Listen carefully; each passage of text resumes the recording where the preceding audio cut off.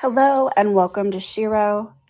Today I will be reading the conclusion of Alice's Adventures in Wonderland. Chapter 10, The Lobster-Quadrille. The Mock Turtle sighed deeply and drew back the one flapper across his eyes. He looked at Alice and tried to speak, but for a minute or two sobs choked his voice. Same as if he had a bone in his throat, said the Griffin, and it set to work shaking him and punching him in the back. At last the Mock Turtle recovered his voice, and, with tears running down his cheeks, he went on again. You may not have lived much under the sea. I haven't, said Alice, and perhaps you were never even introduced to a lobster.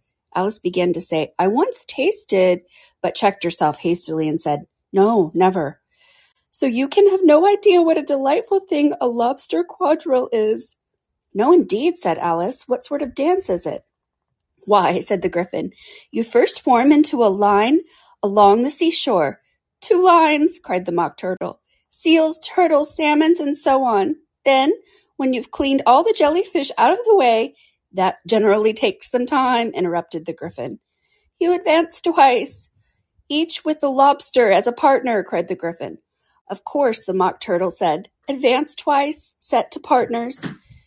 Change lobsters and retire in the same order, continued the Griffin. Then you know, said the Mock Turtle went on. You throw the lobster, shouted the Griffin with a bound into the air, as far out into the sea as you can. Swim after them, screamed the Griffin. Turn a somersault in the sea, cried the Mock Turtle, capering wildly about. Change lobsters again, cried the Griffin at the top of his voice. Back to land again. That's all the first figure, said the Mock Turtle, suddenly dropping his voice. And the 2 creatures, who had been jumping about like mad things all this time, sat down again very sadly and quietly and looked at Alice. It must be a very pretty dance, said Alice timidly. Would you like to see a little of it, said the Mock Turtle. Very much indeed, said Alice. Come, let's try the first figure, said the Mock Turtle to the Griffin. We can do it without the lobsters, you know. Which shall sing?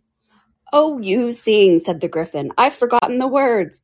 So they began solemnly dancing around Alice, every now and then treading on her toes, when they passed too close and waving their forepaws to mark the time, while the Mock Turtle sang this, very slowly and sadly. Will you walk a little faster? Said a whiting to a snail. There's a porpoise close behind us, and he's treading on my tail. See how eagerly the lobsters and the turtles all advance. They are waiting on the shingle. Will you come and join the dance?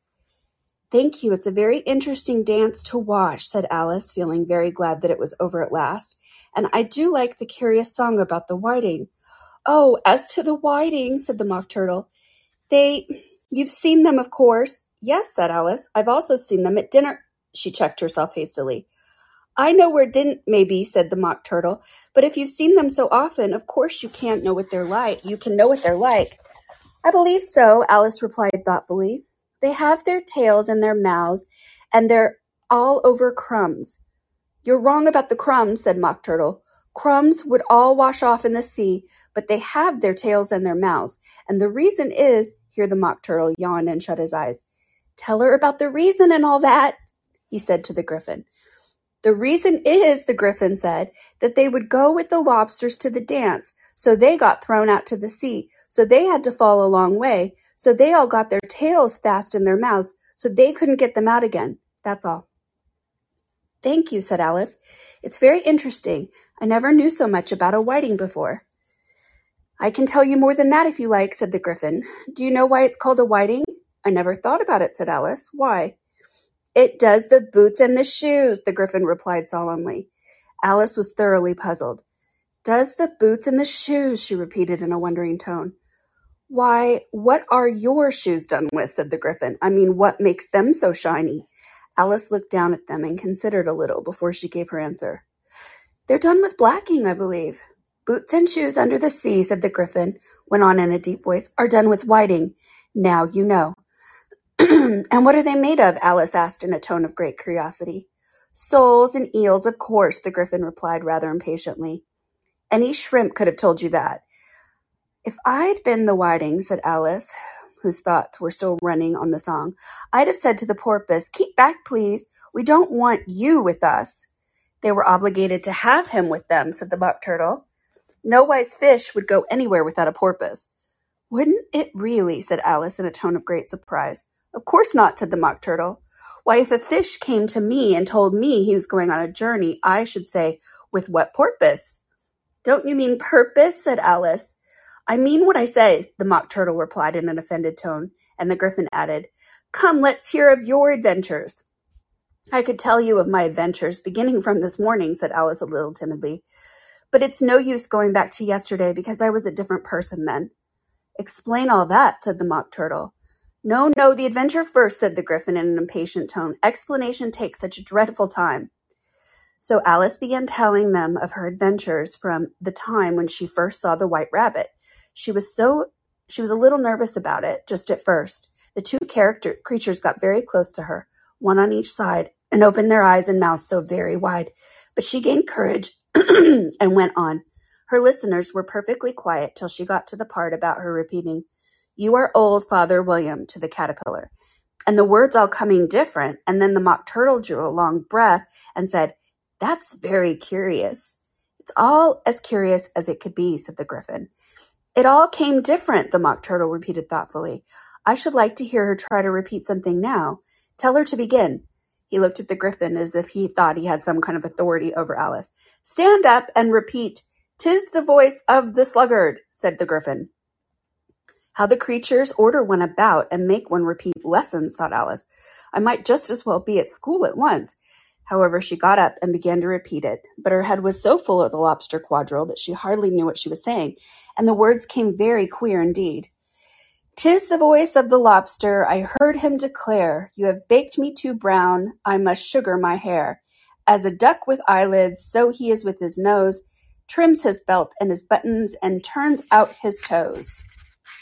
When the sands are all dry, he is gay as a lark, and will talk in contemptuous tones of the shark. But when the tide rises and sharks are around, his voice has a timid and tremendous sound. That's different from what I used to say when I was a child, said the Gryphon. Well, I never heard it before, said the Mock Turtle, but it sounds uncommon nonsense. Alice said nothing. She had sat down with her face in her hands, wondering if anything would ever happen in a natural way again. I should like to have it explained, said the Mock Turtle. She can't explain it, said the Gryphon hastily. Go on with the next verse. But about his toes, the Mock Turtle persisted. How could he turn them out with his nose, you know? It's the first position in dancing, Alice said, but she was dreadfully puzzled by the whole thing, and longed to change the subject. Go on with the next verse, the Gryphon repeated. It begins, I passed by his garden. Alice did not disobey, though she felt sure it would all come wrong, and she went on in a trembling voice. I passed by his garden and marked with one eye how the owl and the panther were sharing a pie. The panther took pie crust and gravy and meat, while the owl had the dish at its share of the treat. When the pie was all finished, the owl, as a boon, was kindly permitted to pocket the spoon, while the panther received the knife and a fork with a growl, and concluded the banquet by, What's the use of repeating all that stuff, the Mock Turtle interrupted, if you don't explain it as you go? It's by far the most confusing thing I ever heard. Yes, I think you'd better leave off, said the Gryphon, and Alice was only too glad to do so. Shall we try another figure of the Lobster-Quadrille? The Gryphon went on. Or would you like the Mock Turtle to sing you another song? Oh, a song, please, if the Mock Turtle would be so kind, Alice replied so eagerly that the Gryphon said, in a rather offended tone, No accounting for taste. Sing her turtle soup. Will you, old fellow? The Mock Turtle sighed deeply and began in a voice choked with sobs to sing this. Beautiful soup, so rich and green, waiting in a hot tureen. Who with such dainties would not stoop? Soup for the evening, beautiful soup. Soup for the evening, beautiful soup. Beautiful soup, beautiful soup. Chorus again, cried the Gryphon, and the Mock Turtle had just begun to repeat it when the cry of, The trial's beginning, was heard in the distance. Come on, said the Gryphon, and taking Alice by the hand, it hurried off without waiting for the end of the song. What trial is it? Alice panted as she ran, but the Gryphon only answered, Come on, and ran the faster, while more and more faintly came, carried on in the breeze, and followed them the melancholy words. Soup of the evening, beautiful soup. Chapter 11. Who stole the tarts? The King and Queen of Hearts were seated on their throne when they arrived, with a great crowd assembled about them, all sorts of little birds and beasts, as well as a whole pack of cards. The knave was standing before them in chains, with a soldier on each side to guard him, and near the king was the white rabbit, with a trumpet in one hand and a scroll of parchment in the other.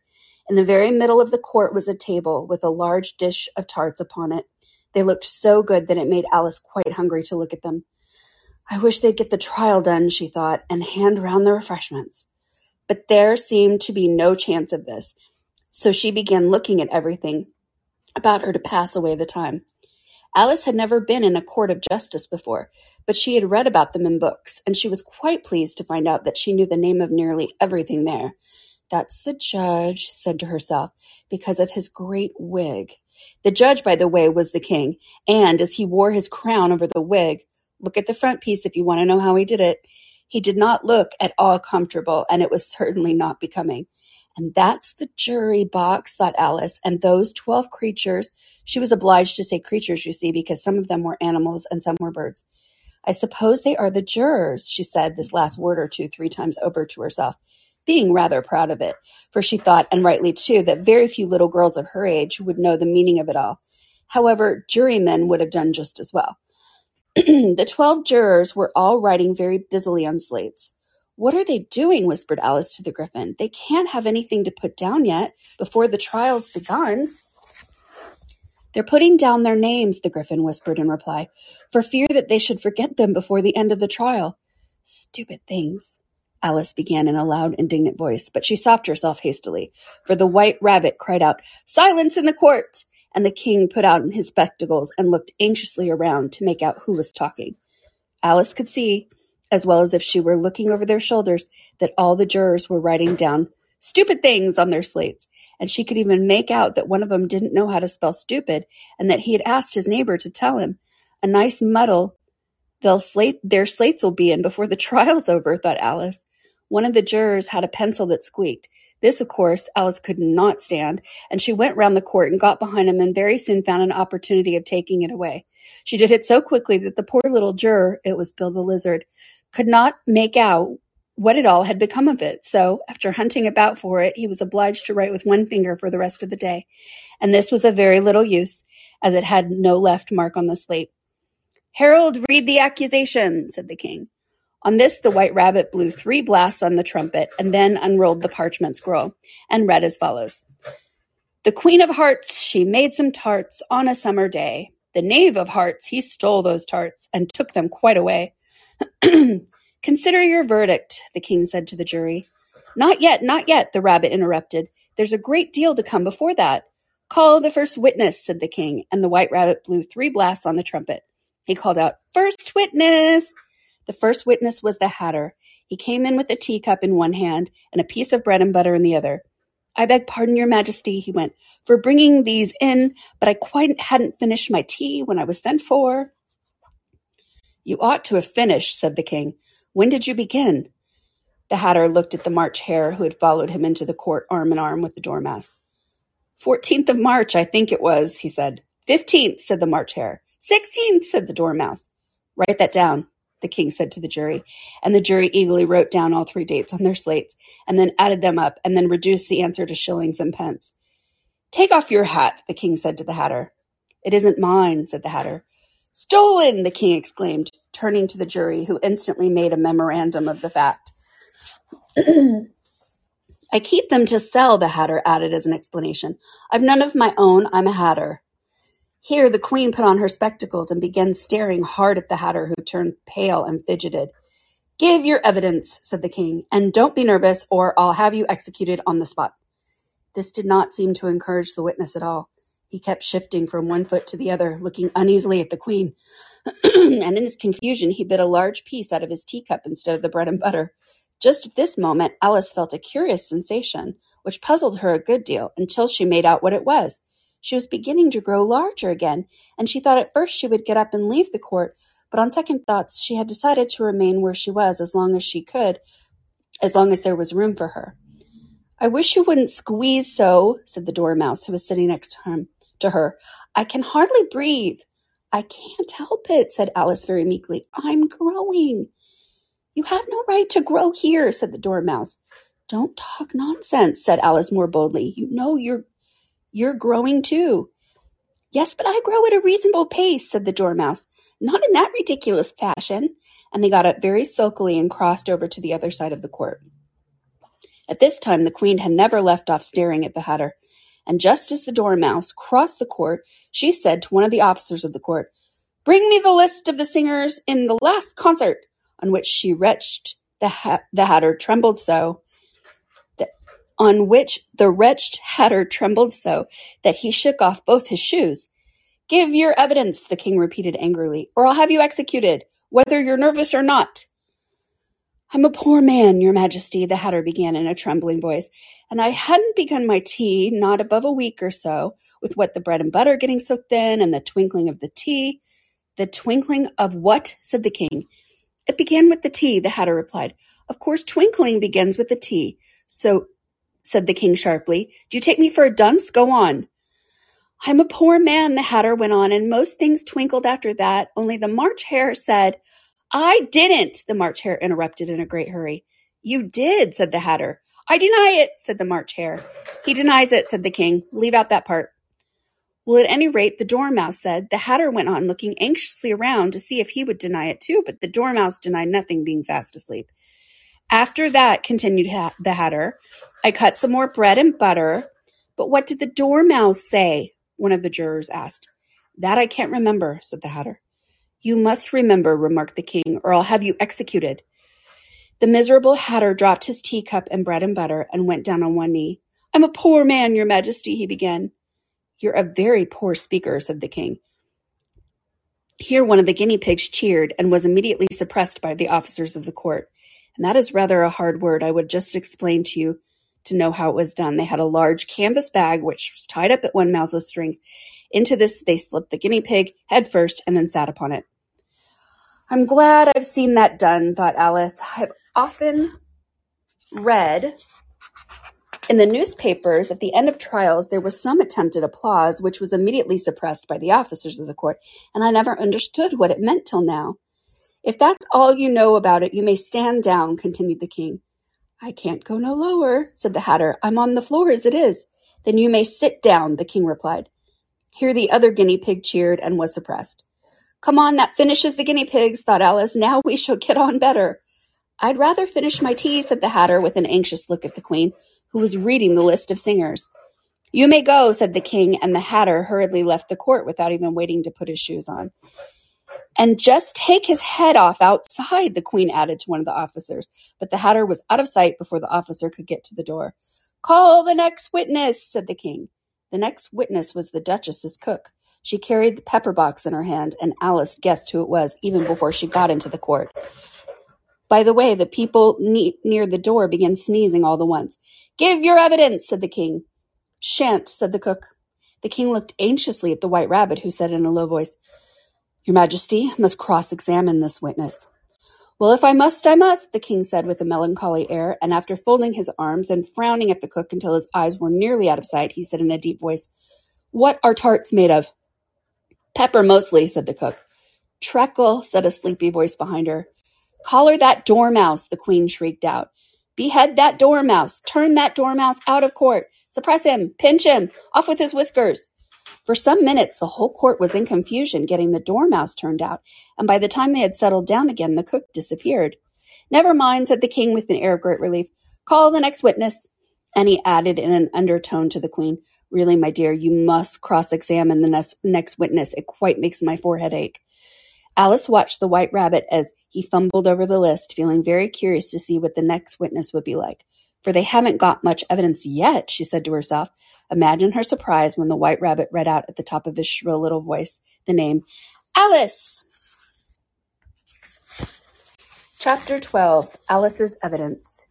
Here, cried Alice, quite forgetting in the flurry of the moment how large she had grown in the past few minutes, and she jumped up in such a hurry that she tipped over the jury box with the edge of her skirt, upsetting all the jurymen on the heads of the crown below, and there they lay sprawling about, reminding her very much of a globe of goldfish she had accidentally upset the week before. "Oh, I beg your pardon," she exclaimed in a tone of great dismay and began picking them up as quickly as she could, for the accident of the goldfish kept running in her head, and she had a vague sort of idea that they must be collected at once and be put back into the jury box or they would die. "The trial cannot proceed," said the king in a very grave voice, "until all the jurymen are back in their proper places. All," he repeated with great emphasis, looking hard at Alice as he said so. Alice looked at the jury box and saw that, in her haste, she had put the lizard in head downwards, and the poor little thing was waving its tail about in a melancholy way, being quite unable to move. She soon got it out again and put it right. "Not that it signifies much," she said to herself. "I think that it would be quite as much use in the trial as one way up or the other." As soon as the jury had recovered a little from the shock of being upset, and their slates and pencils had been found and handed back to them, they set to work very diligently to write out a history of the accident, all except Lizard, who seemed too much overcome to do anything but sit with its mouth open, gazing up into the roof in the court. "What do you know about this business?" the king said to Alice. "Nothing," said Alice. "Nothing whatever?" persisted the king. "Nothing whatever," said Alice. "That's very important," said the king, turning to the jury. They were just beginning to write this down on their slates when the White Rabbit interrupted. "Unimportant, your majesty means, of course," he said in a respectful tone, but frowning and making faces at him as he spoke. "Unimportant, of course, I meant," the king hastily said, and went on to himself in an undertone. "Important, unimportant, important, unimportant," as if he were trying to find out which word sounded best. Some of the jury wrote it down, important, and some wrote unimportant. Alice could see this, as she was near enough to look over their slates. "But it doesn't matter a bit," she thought to herself. At this moment the king, who had been for some time busily writing in his notebook, called out, "Silence!" and read out from his book. "Rule 42. All persons more than a mile high to leave the court." Everybody looked at Alice. "I'm not a mile high," said Alice. "You are," said the king. "Nearly 2 miles high," said the queen. "Well, I shan't go at any rate," said Alice. "Besides, that's not a regular rule. You just invented it now." "It's the oldest rule in the book," said the king. "Then it ought to be number one." "Then it ought to be number one," said Alice. The king turned pale and shut his notebook hastily. "Consider your verdict," he said to the jury in a low, trembling voice. "There's more evidence to come yet, please, your majesty," the White Rabbit said, jumping up in a hurry. "This paper has just been picked up." "What's in it?" said the queen. "I haven't opened it yet," said the White Rabbit, "but it seems to be a letter written by the prisoner to somebody." "It must have been that," said the king, "unless it was written to nobody, which isn't usual, you know." "Who is it directed to?" said one of the jurymen. "It isn't directed at all," said the White Rabbit. "In fact, there's nothing written on the outside." He unfolded the paper as he spoke and added, "It isn't a letter after all, it's a set of verses." "Are they in the prisoner's handwriting?" asked another of the jurymen. "No, they're not," said the White Rabbit, "and that's the queerest thing about it." The jury all looked puzzled. "He must have imitated somebody else's hand," said the king. The jury all brightened up again. "Please, your majesty," said the knave, "I didn't write it, and they can't prove that I did, and there's no name signed at the end." "If you didn't sign it," said the king, "that only makes the matter worse. You must have meant some mischief, or else you'd sign your name like an honest man." There was a general clapping of hands at this. It really was the first clever thing the king had said all day. "That proves his guilt, of course," said the queen. "So off with—" "It doesn't prove anything of the sort," said Alice. "Why don't you even know what they're about?" "Read them," said the king. The White Rabbit put on his spectacles. "Where shall I begin, please, your majesty?" he asked. "Begin at the beginning," the king said very gravely, "and go on till you come to the end. Then stop." There was dead silence in the court, whilst the rabbit read out the verses. "They told me you had been to her, and mentioned me to him. She gave me a good character, but said I could not swim. He sent the word that I had gone. We know it to be true. If she should push the matter on, what would become of you? I gave her 1, they gave her 2, you gave us 3 and more. They all returned from him to you, though they were mine before. If I or she should chance to be involved in this affair, he trusts you to set them free exactly as they were. My notion was that you had been, before she had this fit, an obstacle that came between him and ourselves and it. Don't let him know that she liked them best, for this must never be, a secret kept from all the rest between yourself and me." That's the most important piece of evidence we have heard yet, said the king, rubbing his hands. So, now let the jury, if any one of them can explain it, said Alice. She'd grown so large in the last few minutes that she wasn't a bit afraid of interrupting him. I'll give him a sixpence. I don't believe there's an atom of meaning in it. The jury all wrote down on their slates, she doesn't believe there's an atom of meaning in it, but none of them attempted to explain the paper. If there's no meaning in it, said the king, that saves a world of trouble, you know, as we don't need to find any. And yet, I don't know, he went on, spreading the verses on his knees and looking at them with one eye. I seem to see meaning in some of them after all. I said I could not swim. You can't swim, can you? He added, turning to the knave. The knave shook his head sadly. Do I look like it? He said, which he certainly did not, being made entirely of cardboard. All right, so far, said the king, and he went on muttering over the verses to himself. We know it to be true.